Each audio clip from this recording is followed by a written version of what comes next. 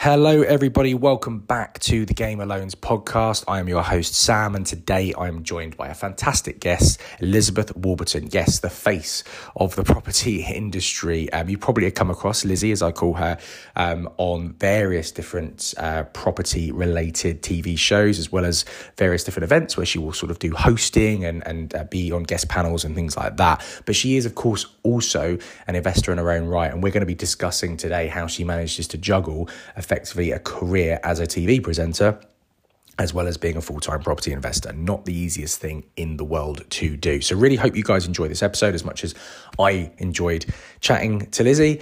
Enough of me. Let's get on with it. Let's roll to the podcast and welcome our guest, Elizabeth Warburton. Hello, everybody, and welcome to the Game of Loans podcast. I'm so happy that today's guest is joining me because Elizabeth Warburton, we have been talking about you becoming a guest on the Game of Loans podcast for ages. Very busy, but we finally managed to sneak you in, which is great. Yeah. So, Elizabeth, thank you so much for jumping onto the podcast today. I know there's a lot of people out there that know exactly who you are. But for the three people that might be listening to this that don't, are you cool just to say exactly sort of who you are and what you do? Yeah, absolutely. So my name's Elizabeth. Most people call me Lizzie. I'm a presenter. I work specifically now within property shows and home and lifestyle, really. Do the odd little bit that diverges out of that. I'm also an investor and developer myself, 2 years in. So still new to the game, always learning, always learning new things every day, actually. And yeah, trying to manage full-time presenting work with full-time investment. So busy bee. Thank you for being patient with me when I've cancelled about 5 times to come on this podcast. You're actually the greatest podcast I've been on. I know. You said I couldn't believe that when you said that. I was honestly, what? I'm humbled. I am absolutely humbled. This is my honour. One thing you said to me before we jumped on, which I didn't even know about, was the really strange way that you got into the world of property in the first place. So let me get this right. You were dancing at the time, and effectively were looking for an outlet for the money that you were making, and you were investing in other people's projects first, right? Yeah, that's correct. So I was in musical theatre up until about 4 years ago, and I worked predominantly in Asia. So I would be living away. They would pay for everything and a nice salary, and I would save chunks of money on each contract and come back home. Bought my place in East Croydon when I was 25. That was my first little residential flat.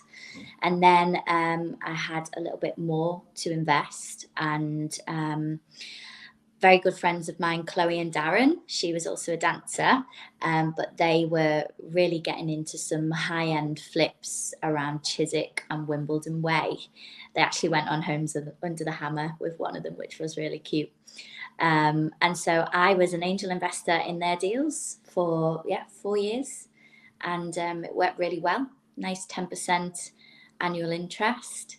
And that was kind of what got me started, really. I was like, okay, well, if I'm earning 10% not doing anything, what are these guys making? And that's kind of where the nosiness came in, I guess, for property a bit more on a serious note. So I guess did you get to sort of do the old earn and learn type scenario with those? Would they actually sort of talk you through what they were doing, or did you get interested in it in that way?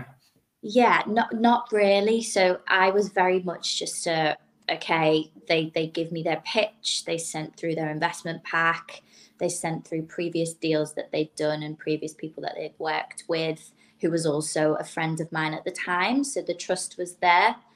And then I just left them to it, actually. I think because I was away and I was busy myself on contracts, I wasn't actually even in the UK. So yeah, I didn't earn and learn. However, I think that is a fantastic concept. Yeah, because I mean, obviously, in what I do in the world of finance, people are always trying to figure out how they're actually going to be raising money or doing this and that. And I've got quite a few clients now that have kind of invested money in others. And in fact, I think recently I had a client of mine that just had they just wanted a little bit of a break because, well, you know this firsthand, and we were saying off air, you know, you're learning every day, it's hard work, you're trying to do all this kind of stuff, and sometimes you do just need a break. And I had one client had some cash, and they were like, we're just going to take like 6-9 months off, and I said, well, what are you doing with that cash? Well, you don't, well, you know, you're just going to let it sit there. And he went, oh, I'm not really sure. I said, only because one of my other clients is looking for about half of what you currently have. I don't need to get anything out of it. Can I just put you two together, and it, yeah, helps them, and I think they're going to do a deal, which is great. Because I think sometimes just investing in other people is fine.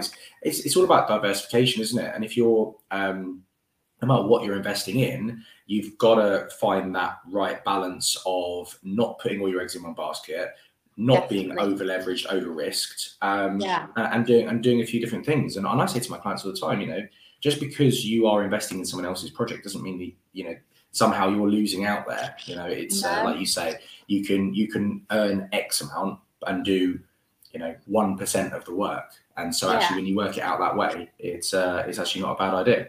For sure, yeah. And I've said this to quite a few people lately, even in regards to, you know, people just wanting to get 1 or 2 buy-to-lets and aren't really considering building up a substantial portfolio. Really, in looking at things, 10% annually for not doing anything, in my opinion, is better than them just having 1 or 2 properties, because everybody thinks, you know, the income that you have coming in on a monthly basis is what you're going to earn, and it's not. When you take in, you know, your tax, bills, your mortgage, your tax on your mortgage now as well, aren't you? Not just the profit that you make on top. Then you've got, when you come to sell, your selling fees, your tax again. So over the long term, angel investing, in my opinion, is a pretty low risk way of making a nice amount. Yeah, I'm a great believer in when it comes to investing and stuff, and not wanting to go up on too much of a tangent, but I like to study kind of what the best of the best of the best do. You know, the 1%, the super rich. That's the second time I've got a word completely wrong. That's what's wrong with me. So it's 4-day weekend we've just jumped off. Yeah, we're just all out of sync now. I'm just like, what day all over the is place. Yeah, Wednesday. And one of the things that I see that you know the really wealthy people do is they'll do that. They actually invest in other people's projects as well themselves. Oh yeah. You hear the term family office and that kind of stuff. They have got people they've got all their money and all their investments and everything like that, and they're constantly looking at reinvesting and moving stuff around. And they won't just own real estate, crypto, stocks, you know, whatever it might be. They will lend that money out themselves in terms of bridging loans or on short-term basis and stuff like that. So actually mimicking what the 1% do isn't necessarily a bad idea. Yeah, absolutely. And I think as well, the more you end up having to invest, the less you actually do the deals yourself, because who wants to do the work when other people can do it for you, right? Absolutely. Well, look, I've just employed 2 new people into my company, so I obviously have that mindset. Yeah, I could do more stuff like this, which is nice. I get to chat to people rather than you do the fun stuff. Yeah. Oh, God, speaking to lenders. Oh God, how awful is that? Rather you than me, for sure. Do you know what? I'd say on a little side note there. I was watching. We were talking about TikTok off air. I was watching a guy that I follow on TikTok.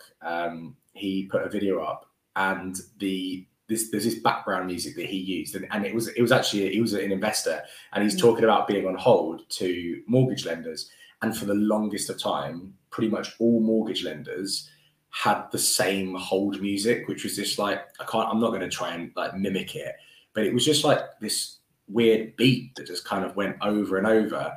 And that's what he had. He was just like, oh yeah, I'm on hold again to a mortgage lender. I was like, oh my God, please. I never want to hear that music ever again in my life. It's like a trigger or something. It just gives me anxiety straight away. All your traumas come back. Makes me think of being on hold for 2 hours, you know, to Barclays or whatever. Jesus, not fun.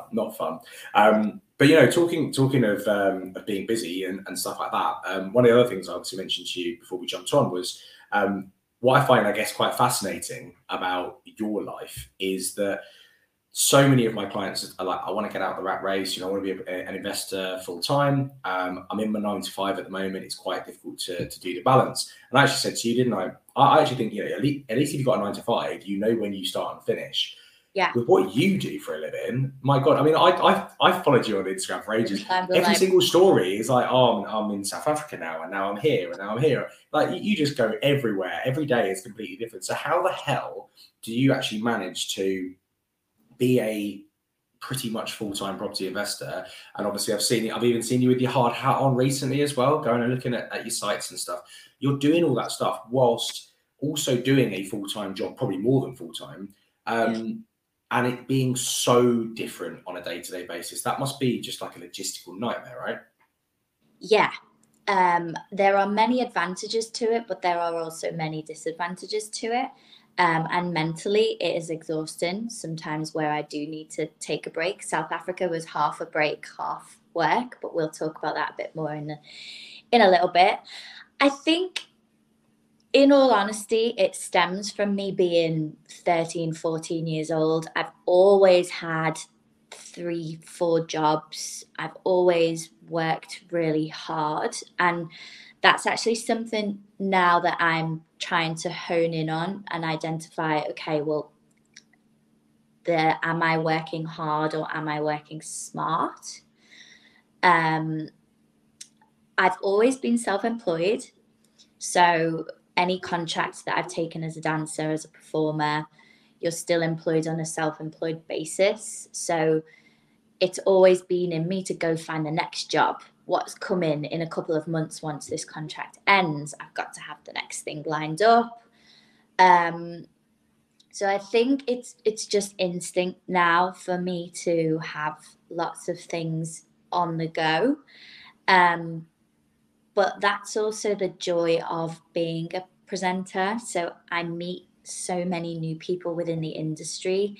I learn from very, very experienced developers, very experienced investors. So, you know, that's grown my network so much. And I've probably maybe jumped a few pegs by meeting some of these people to enable me to then move on in my own portfolio. And to be honest, it just, the both of them coincide together nicely. So it works for now. Will it work when I have a family and children? Probably not.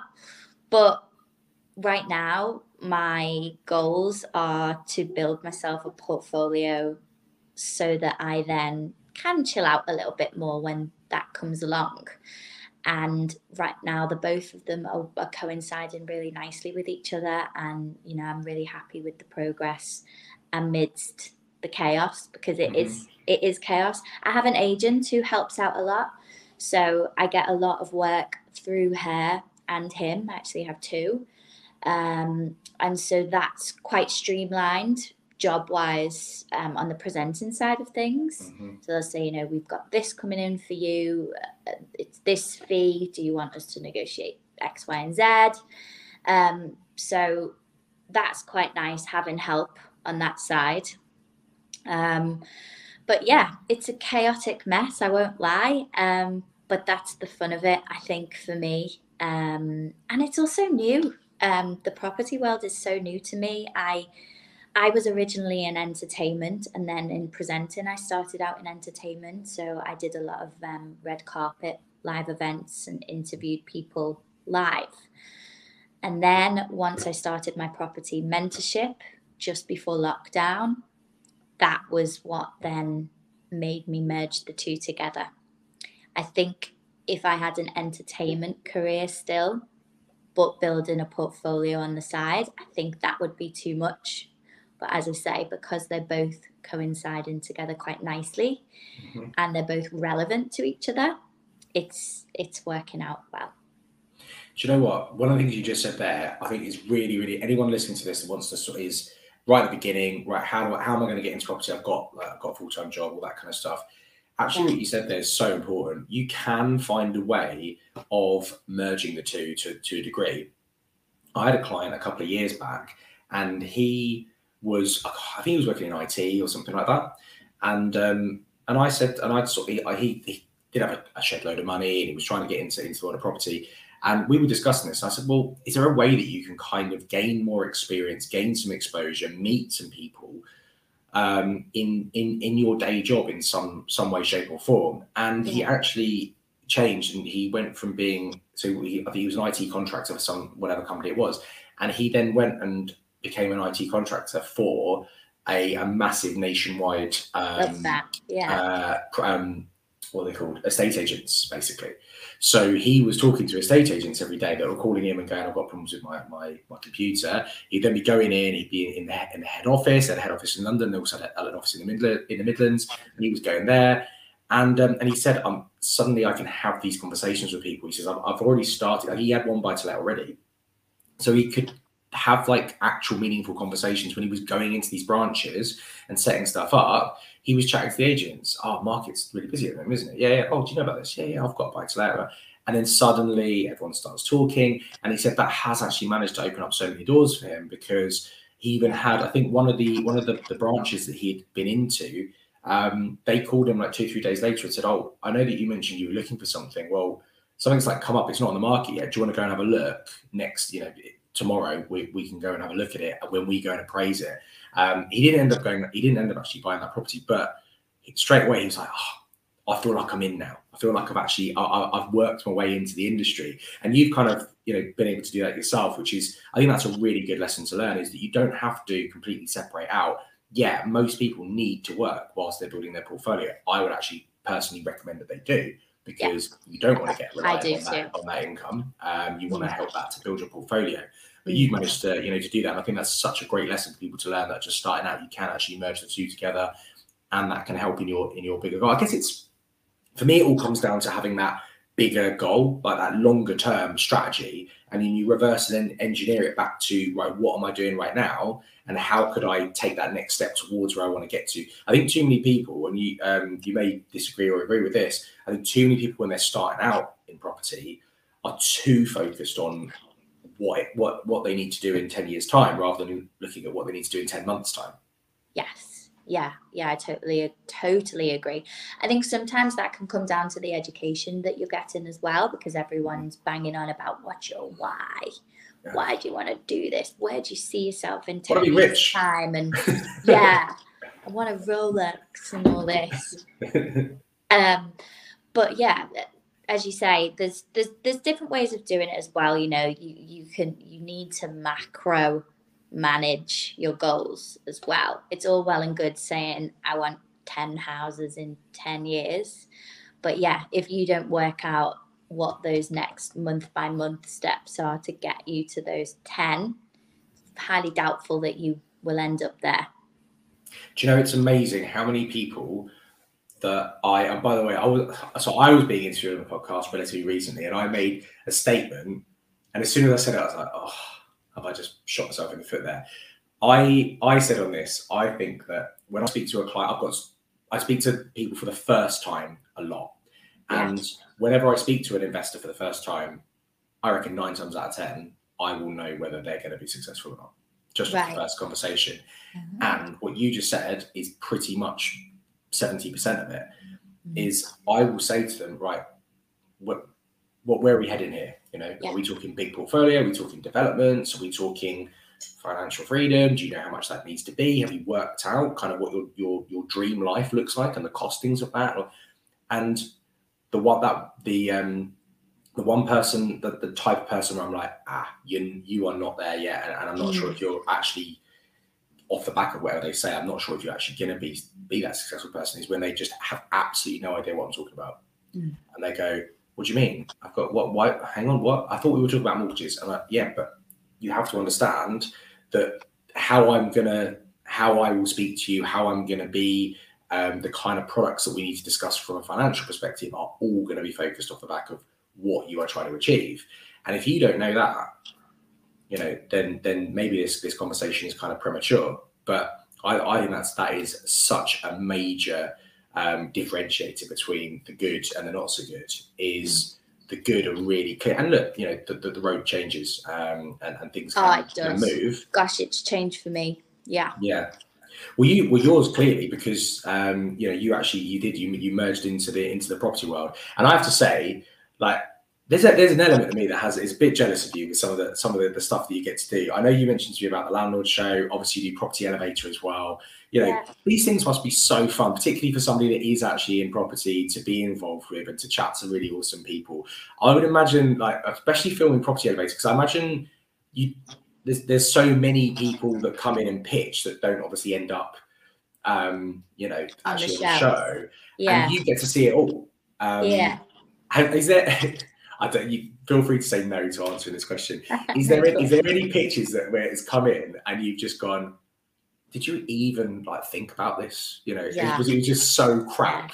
Yeah. So I'm there to kind of be like the mother there of the, calming the nerves at the beginning, and then when they come out, like if they didn't get it, lifting their spirits a little bit, and but there have been some that have just been horrendous. That's really mean, but they have. But also, the show is based on education. It's not based on entertainment. So there's a really fine line between having somebody go on that's, because we get hundreds of deals come through to apply, and some of them are terrible. Now, we could knowingly bring them onto the show knowing that it's awful, but that's not what we're about. Like, we want to educate the audience. We don't want to ridicule people, and that's where that has come into play.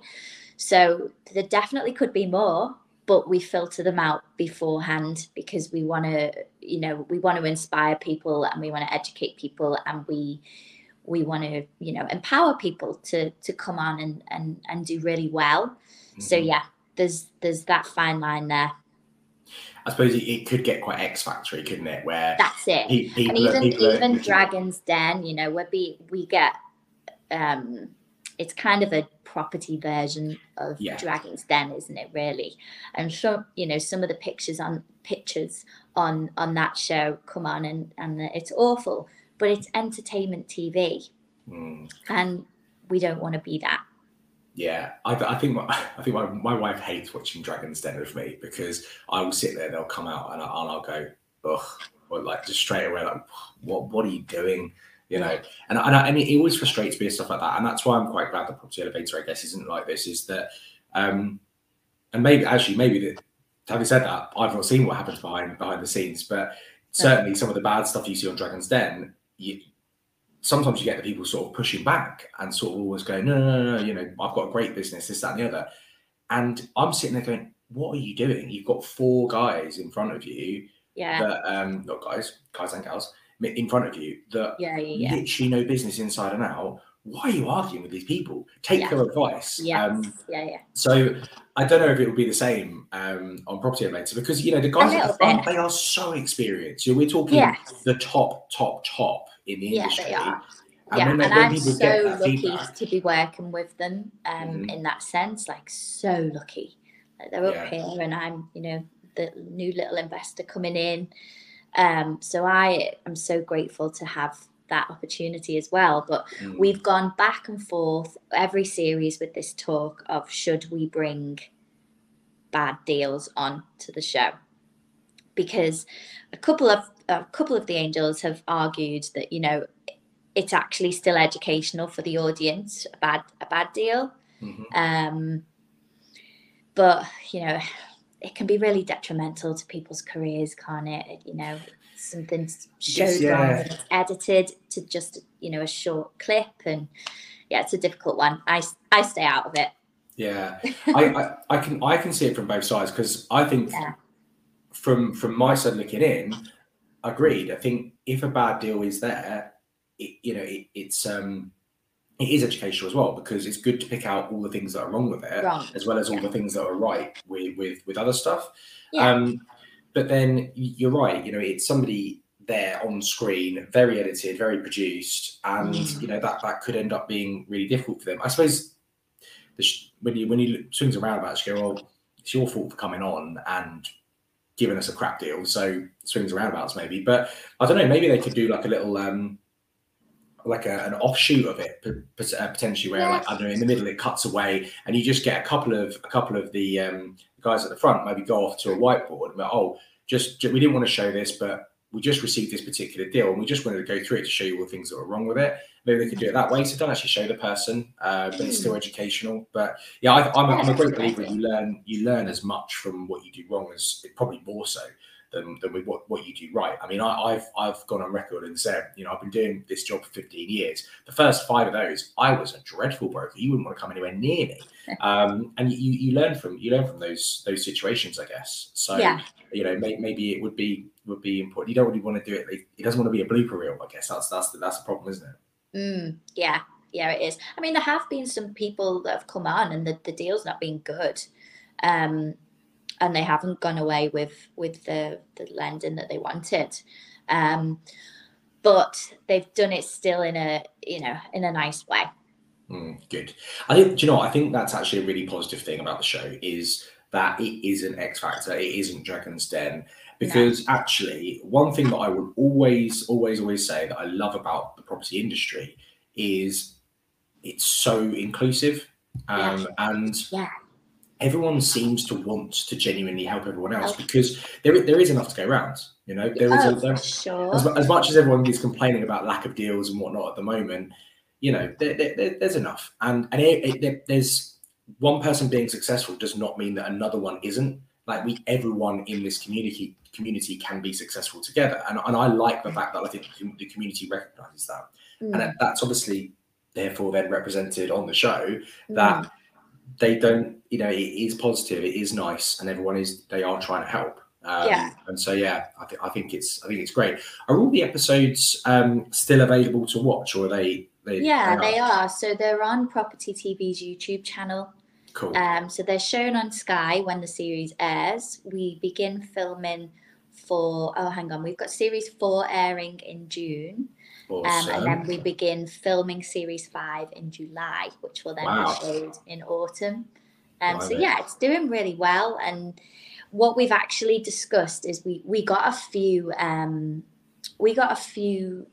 messages from last series saying, do these deals actually happen? Oh, that was it. Someone commented on one of my LinkedIn posts saying, there's no way these deals are real. Nobody would lend this type of money for a 50-50 split. It's all for entertainment, blah, blah, blah, blah, blah. And so I messaged him back, you know, just a really polite message, and was like, tagged a load of people who'd come on whose deals are going through at the moment. And there's a lovely guy called Craig. He's just completed a week ago because I saw him at the Baker Street networking event. He's just completed on the latest one with Nick. And they do happen. They are real. Some of them don't after the show for various reasons. Like they may not get planning through. That's, you know, simple as, doesn't work, but they still go on and work with these investors in some way or another. They'll find another deal, or they'll find another way to finance it. And so what I did discuss with the team was we should do follow-ups. So that's kind of in the pipeline. Maybe they're just going to be onto YouTube. I don't think they will go into the actual show. But following up on some of the deals after the show and watching the progression over the next 12 months. So that's something that we're hopefully starting to do, so people can see absolutely what goes on.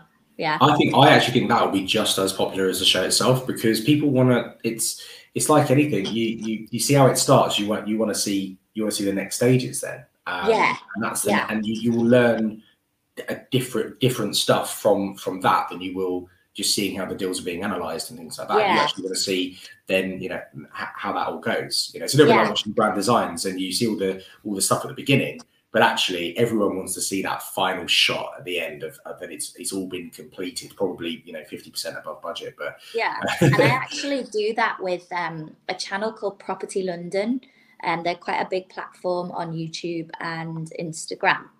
And we film like small docuseries for developers. So we go at the beginning of the build we then return on mid-build, and then we return on completion.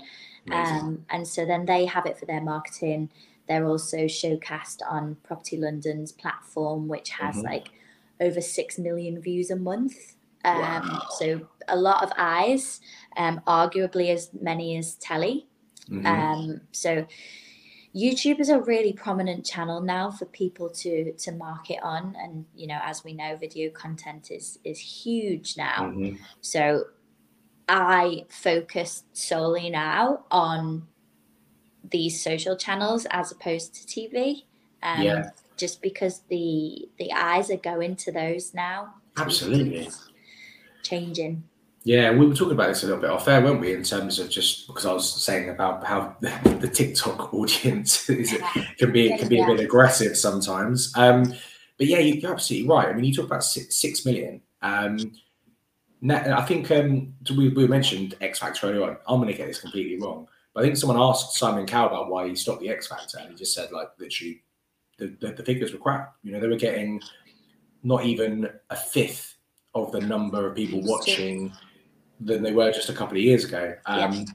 Because everyone's, if they're not going on to streaming platforms like Netflix or whatever, they're on YouTube. You know, YouTube is the biggest video platform in the world. And I think that anyone there, I mean, like, I talk to my clients about this all the time, because I believe that any business, whether it's property or whatever, you're a marketing business at the same time as actually doing what you do. And partially that, you know, that's the reason why I'm bringing more people into my company at the moment, because my next stage is I need to go off and focus a little bit more on the marketing and do more of that in a professional manner. But I think every single company needs to learn how to do that. And YouTube is amazing for the long form, awesome, beautiful videos of all their projects, because it's almost like, well, you know this better than anyone. It's almost like a show reel. Oh yeah. You can go to investors and say, oh, check out my YouTube channel. You can see all my amazing projects that I've done. I've done some videos, you know, just like you would be able to go, well, look, here's my presenting show reel. This is what I'm capable of. This is why you should have me as your presenter on your show. Yeah. You can actually show that off. And then what you do is, I believe that YouTube can sometimes be kind of like mid-funnel, if you like, and you can use things like Reels and TikTok videos to funnel people into looking at that longer, cooler stuff. But use the, you know, that quick content, like you said, quick videos to get people interested, and then they can go and explore, you know, a little bit more. So I mean, look, I think, you know, you were saying it earlier on, if there is like a little offshoots Property Elevator, that would probably just be, you know, a YouTube show. 5 years ago, you'd go, that sounds a bit crap, but now it makes complete perfect sense. Oh yeah. To do it in that way. Now, I mean, as a presenter, you don't just do things on TV. You also host events live and things like that. And you were saying to me as well, you've got the landlord investment show coming up soon, and you're going to be hosting HMO panel, which is weird because you don't do HMO stuff, right? But I guess that's just that's going to be. I have one, Okay. I have one, but that's just on a government-backed lease, so that's like done and dusted, and I don't manage it, or, you know, I don't see that now for years, which is where I want to head with my portfolio. So I'm actually focusing on that a lot more now. That can be another question in a minute, though. I'm definitely going to be circling back around to that. Don't you worry. I love these types of leases. So but tell us a little bit more about the landlord investment show, because that's coming quite soon, right? Yeah, so that's on the 5th of July. I am going to be hosting the HMO debate panel, and it's the largest panel in the UK, which is really exciting for me. There's some great people on the panel. I'm not debating, I'm just hosting. And you can get free tickets to the Landlord Investment Show. It's a great networking day. And I'm also hosting Property Elevator Live on that day as well. So it'll be a busy one for me. You are going to be a busy bee, yeah. Yeah, but that's also, we normally get 3 people to come and pitch a live deal. So it's great as well from an educational perspective for people to see the type of packs that people make in order to pitch their deal to a panel of lenders, the feedback that they get. It's all up on the screens as well behind them, so people can see it, click through it. Yeah, so it should be a really, really good day. I've been now to, that's actually where I met my mentor and how I got involved in property properly in 2019. Was that show. So I owe a lot to Tracy and Steve. I do. Do you know, I've never been to one. And no, I have. I've been to one. I went to one for. I was working for a company ages ago, and they had a stand there. And they told me I had to go in and work on a Saturday, even though I wasn't paid for it. But there we are. But that was the only one I've ever been to. But it was a good show. And what I liked about it when I went, and it seems like that was probably about 5 years ago, but it's grown quite a lot since then. And I mean, whether it's this one or other sort of events like this, it's good sometimes to just walk around and be in the environment. And I think as well, if you plan for a little bit more, like, anything like that, if anyone's listening to this and they're planning on going to the Landlord Investment Show, or, you mentioned about the Baker Street property meet earlier on, all these different meetups, for the few days beforehand, be posting about it on LinkedIn, be posting about it on Instagram, be posting about it wherever. And saying to people, look, I'm going to be there. I'm going to be wearing this hoodie that has my company logo on the back. This is the one. Come and say hi. Or if you are going to be there and you want to have a quick coffee, because there's coffee stands everywhere. Yeah, just wine as well at the end. There's free wine and free beer at the end. So if that doesn't make you get a free ticket, I don't know what will. That's where that's where the deals are done. That's when I think about it from my perspective, whenever I go to sort of, or used to go to sort of more finance type events, I don't go to them so much anymore. But I would see the people that work at various different lenders and that I worked with, and at the end we'd all go for a beer and talk, and that's where I would be able to go. So that deal that we did the other day, it wasn't great because of this and this. Okay, yeah, we should probably change that. Excellent. Okay, cool. And then things get better, and it's the same with with an event like that. You may find your investor because you've had a quick tipple, you've had a bit of Dutch courage, and you actually can feel like maybe you're a bit more open, and you might actually find that next person that's going to fund your next deal or your next GV partner or whatever it might be. These events are just so important for stuff like that. They are, but they're really important, in my opinion, to build like long-term relationships with people. Like, the likelihood of you finding an investor and you doing a deal on that day is minimal. But you making contact with, 10, 15 good relevant people, and then you forming a relationship over the next, few months, you may discuss it a little bit more, and over time gain trust. And then that's where I like networking. I don't like people who come up to me and go, hi, I'm this, I'm after this, for this, and I haven't got a clue who you are. I think it's very much a slow and steady wins the race when it comes to networking and forming relationships. Do you know what? I actually couldn't agree more. And I know this firsthand. I've been networking for years and years and years and years. And obviously, I guess the difference between what you do and I do is that I'm going to a lot of these events with a service. Does that, if you know what I mean? Yeah. And often there might be a few other people in the room that do something similar to what I do. Yeah. And sometimes it can come across really salesy. And I must admit, when I first started doing networking years and years ago, and I was sort of pushing my service, if you like, I think it didn't work. When I go to events now, I don't know if you're the same. I go with similar mindsets to what you just said. I don't go with like, right, I need to come away from this with a deal. Number one, because actually, I mean, I'm quite fortunate. I don't need to at the moment. I get a lot of inquiries, but I go there and I think, right, I just want to have as many conversations with nice people as I possibly can. That's it. And I will get a feel for certain people, and you then follow up off the back of that. You get their business card, you send them an email, or you give them a call the next day. I was awesome to see you yesterday. I really enjoyed our chat, but it'd be good to meet up for a coffee or whatever. And then, like you say, it just happens. It happens over time. And then when you find the right person, you scale that down. You find these people, and you never know. You never know where it ends up. They might even come to you at some point and say, "Do you know what? I really enjoy our chats. We obviously are really, on the same wavelength. Do you reckon we could do this together?" And I've just started an offshoot of my company, doing a sort of slightly different type of finance, and that came about off the back of I got somebody reached out to me to introduce clients to me in my company. And then we just got to know each other more and more. We went out and had coffee and we went for lunch, all this kind of stuff. And off the back of it, we just had this idea. And he said, oh, I think we could make this work. I said, I think we can make this work. And then 6 months later, it now exists. And that's, for me, that's the strength of building the relationships. Don't go to these events thinking that, you know, it's all going to change overnight. It's got to be consistent and long term, isn't it? Yeah. Yeah. The soft approach to networking. I'm all about it. Absolutely. Now, I didn't even know we were going to discuss this, which is brilliant.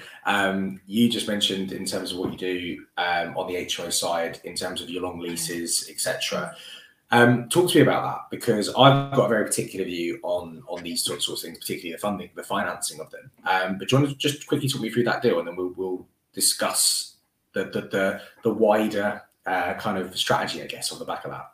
Yeah. Okay. So from last year, I love my job. So I wasn't ready after, you know, I put my toes into a few different things. I did a bit of sourcing. I did a little bit of project managing for some small refurbs. I was obviously refurbing my own stuff and was really trying to feel out property and where I was good, where I was crap, because we all have our advantages and our disadvantages in our skill set, right? We can't be good at everything, which I think a lot of people try and do. I'm very honest. I hate spreadsheets. I hate them with a passion. So I paid to have somebody else formula a deal analysis spreadsheet. It's the best 20 quid I ever paid. If anybody wants that, it's from the Property Apprentice, Craig. He's great. But anyway, I decided that with my little bit of investment that I had, I wanted the portfolio to be as passive as possible. I don't want to be a hands-on landlord. I wouldn't say I was lazy, that's the wrong word, but I don't want the hassle of being a hands-on landlord. I was like, what ways can I do this? So I came across First Supported Living, which I know has been a huge topic for people during lockdown and during the pandemic, because it's portrayed as not only helping people in need, which I think a lot of people are fronting that as their first, you know, look at me, Jesus Christ, saving everybody. And that is not their main reason for doing supported living on the whole. You know, it's an excellent passive income and it's very well paid from the government, very well paid. So, you know, I'm quite black and white there. But I was finding it very challenging because with supported living, you don't get, in general, the backing before you've purchased the property. So for anybody who doesn't know what supported living is, it's helping homeless, ex-military, people with mental illness. It's an amazing way of helping people in need. But there's this gap where finding and acquiring a house and having a guaranteed supported living provider going into your property is really difficult to bridge this gap. And I wanted to use my money as quickly as possible, and it was just taking too long for me. I just couldn't work it out. And because I wasn't an experienced landlord as well, actually, as you probably know, interest rates were very high. It didn't really make sense for me to take such risk at the beginning when I was inexperienced. So I decided to put that on the back burner for now. My main reason for looking at that is because my niece is autistic and she will go into housing of this sort. And I wanted the control of having something in Liverpool where I know that she could go and she'd be looked after really well. And because it's property, it's all, you know, one nice circle. But we've got a few more years yet for that to come into fruition. So I put that on the back burner and was introduced to Serco, who have the asylum seeker government-backed lease. I had 3 fall through, unfortunately, last year. And then I had one going through. It was going to be a 4-bed HMO in the Wirral. And everything was going really well. And then an ASBO came into the area. So they no longer wanted that property because it was deemed unsafe for asylum seekers to live. Mm-hmm. And so that was a bit of a bummer, but it still worked fine as a buy-to-let. And it's just a 3-bed house now. I didn't convert the 4th room. But that rented really well. It's great. I've got lovely people in that house. And 3-bed properties are actually really in demand now for just, your general rental market. So I got £100 a month more than what I anticipated it as a buy-to-let. So it worked out. Yeah. But yeah, for me, Serco and their lease, it motivated me more because I was finding property a bit boring. Mm-hmm. I can't just do something for the cash as much as I'd like to be able to sometimes, because I think it would be much easier if I was a little bit more money orientated. But there had to be a bit of a bigger picture for me, and I was finding I was putting other things before finding the next deal. And I was like, okay, why is this? I'm finding it a little bit empty and a little bit unfulfilling. So then I found out about Serco and what they do, and they're housing asylum seekers. Now it's only market rent, so it's no more than what you would get on the market. However, you have a set amount of years with them where they lease the property and they take all the bills and all the maintenance as well. So other than the external features of your building, so the roof and all the outside of your house, they take care of everything. So that's till 2030. But I actually could only get a 5-year rate on my mortgage before it then started going into commercial figures. And commercial figures, the interest with my lack of experience just didn't work for me. So we've done a 5-year lease with an extra 2 years additionally agreed in our contract. But my mortgage is a 5-year contract, and then I will extend for another fixed amount of years then. And they do allow asylum seeker housing. Yeah. So there's a load of hoops that we had to go through. But yeah, we got there in the end. Yeah. It's I think number one, you said right at the very beginning, I think you're absolutely right. I think a lot of people play it up of, I want to help everyone, but yeah, I think that's a really nice side to it. The fact that you are able to give back, Sure. and there's a massive deficit of social housing, supported living, property stock in the country at the moment. So by doing it, you are you're helping that, which I think is a really, really important thing. But you're absolutely right. I've in my position, I get to speak to so many investors with so many different strategies. There isn't anything else that's like this in terms of the I was going to say the passiveness. Is that a word? Passiveness of it. We'll make it. Because you're right. Yeah, we'll make it work. It's added to the weird words that I make up all the time. It is just so passive. I think my frustration in terms of what I do, and it's obviously something that you come up against as well, is just the funding market, the finance market, the mortgage market for it is crap. This is what blows my mind, because it's so in my opinion, it's so appealing. It's guaranteed rent. So why do they not love it? So I know why they don't, but I've also argued back to them as to why they shouldn't. So their reason is reputational risk. What they don't want to do is be that lender that let's say, for example, you as the landlord fails to keep up the repayments on the mortgage, and therefore they have to go to repossess. And then they're like, oh, we have to chuck these vulnerable people out onto the streets. Right. And I go, yes, but who is actually the tenant here? And they go, Serco or a similar provider. Cool. You're chucking them out onto the street. Yeah. But they've got other properties. They're just going to move those people into another property. Those people physically are not going to be on the street. And that's what I'm trying to work on at the moment is and they're getting these government lenders backed. to understand. Exactly.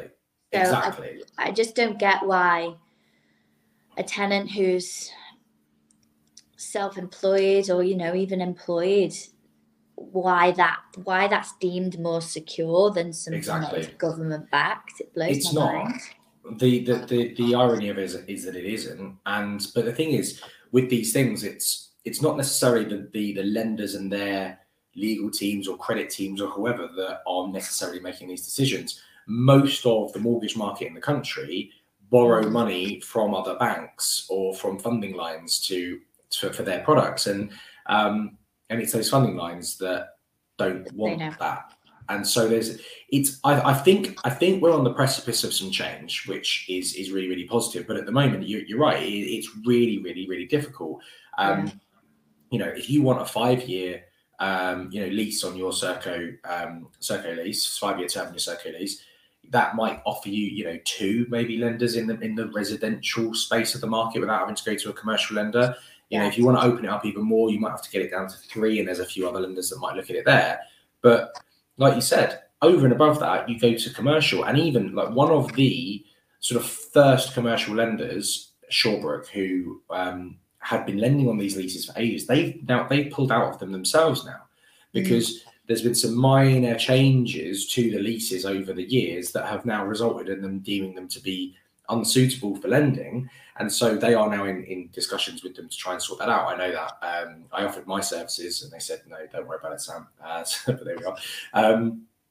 And so I'm hoping they are going to come back into the market. But when, a massive commercial bank like Shawbrook are now pulling out, that sends the wrong message. To the rest of the market, that it's unsafe or that they're not right or there's something wrong with them, when the reality is that it just isn't. And so, I'm really hopeful. I don't know if I'm just a one-man kind of army at the moment in terms of trying to get these lenders to see the value in them. But every single time, I'm sitting with lenders, I'm always bringing it up at the moment, because I think it's just something that needs to grow. So I think the thing is, what a lot of people, my clients, don't realize is that, if you get a buy-to-let or you get a property that you're going to rent out as service accommodation or an HMO, you're getting an HMO mortgage, or you're getting a buy-to-let mortgage, or you're getting an SA mortgage. There's no such thing as a social housing mortgage. So it's a criteria point. So it's not even a case of, there's these products and we just have to fit within the criteria. No, it is a good criteria point on its own. And then we have to go and get an HMO mortgage product or something. So I think even that could potentially be revolutionized to say, well, to these lenders, why don't you have a social housing product? And then what that means is you can then create your criteria in negotiations with some of the top providers in the country of these types of leases, and discuss and try and formulate that criteria accordingly to that. And then you have a funding line that supports that product. And that, for me, is the obvious way to move forward. But as I say fairly regularly, no one ever said that lending and common sense ever went hand in hand. But I think we'll get there. I do think we'll get there. And the thing is that it is, you're right, it's becoming such a much, much, much more popular way of letting property now, that I think it's going to get to a stage soon when lenders have to sit up and take notice of it, because otherwise they're just going to get left behind, unfortunately. Yeah, I totally agree. You keep pushing that, please. I'm doing my best. Yeah, it's tough. But anyway, look, I was going to call you Elizabeth there, but I'm going to call you Lizzie. I call you Lizzie online. I don't know why I started saying Elizabeth is coming on the show. To say just thanks, Lizzie, for coming on. There is, do you know what I think? The problem with having you as a guest is that you have so many different facets that we can discuss. And I was just trying to dip into as many of them as possible, but I could probably carry on talking to you for weeks and weeks. But look, I'm going to, for those that are watching on YouTube, I'm just going to check Lizzie's Instagram handle across the bottom, but it is Elizabeth Warburton _ It's just one underscore though, because you've got somebody out there that's faking you at the moment. Oh yeah, there's annoying crypto people. Yeah. So don't follow that one. Just one underscore at the end. Yeah. Obviously, if you want to go and say hi to Lizzie in person, go along to the Land Investment Show. That's on the 5th of July. Yep, 5th of July. And is there anywhere else that people should come and follow you online? Or if they did want to get in touch with you, maybe they're an investor and they maybe want to get involved in your next project, because that's probably, somebody that I am certain you'd be very interested in talking to. How would people get in touch with you, Lizzie? Yeah, so either you can find me on Instagram, on LinkedIn. I have joined TikTok a week ago, but I've still not posted anything yet. You're going to be legend. I'm getting there. Absolutely brilliant on there. I'm getting there. But also, yeah, you can drop me an email, hello@elizabethwarburton.com. But feel free to chat anytime. Yeah, inbox is always open.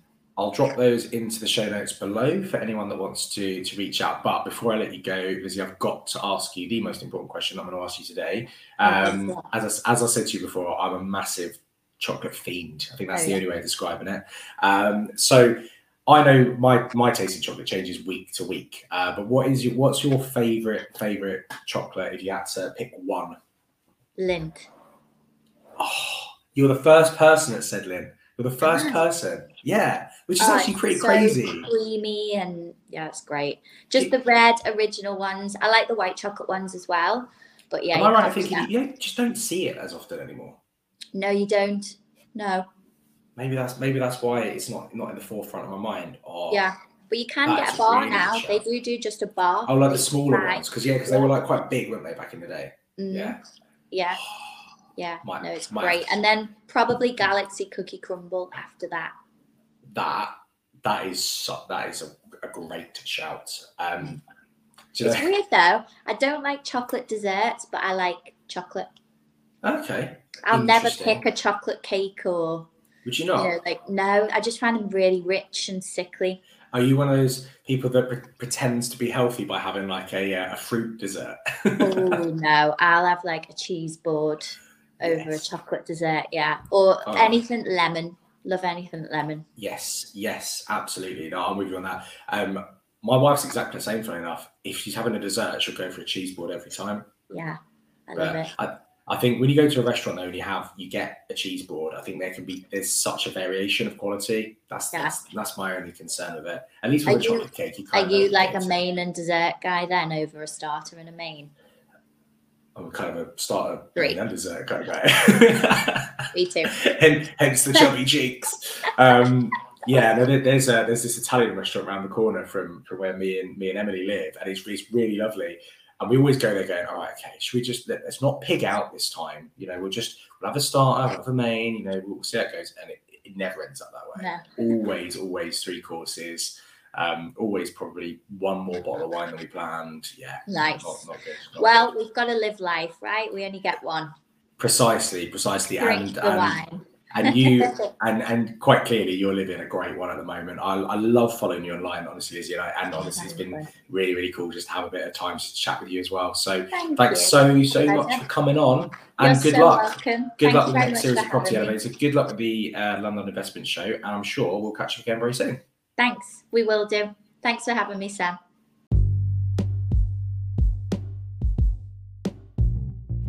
Yep, that's it. Thank you so much for sticking around to the end of the episode, guys. If you have enjoyed this episode or any of the other Game of Loans podcast episodes, please, I would ask you a massive favour to leave a 5-star review. It massively helps me grow the podcast and reach more people that will hopefully enjoy the episodes as much as you have. Thank you so much in advance for this, and I'll hopefully see you on the next episode.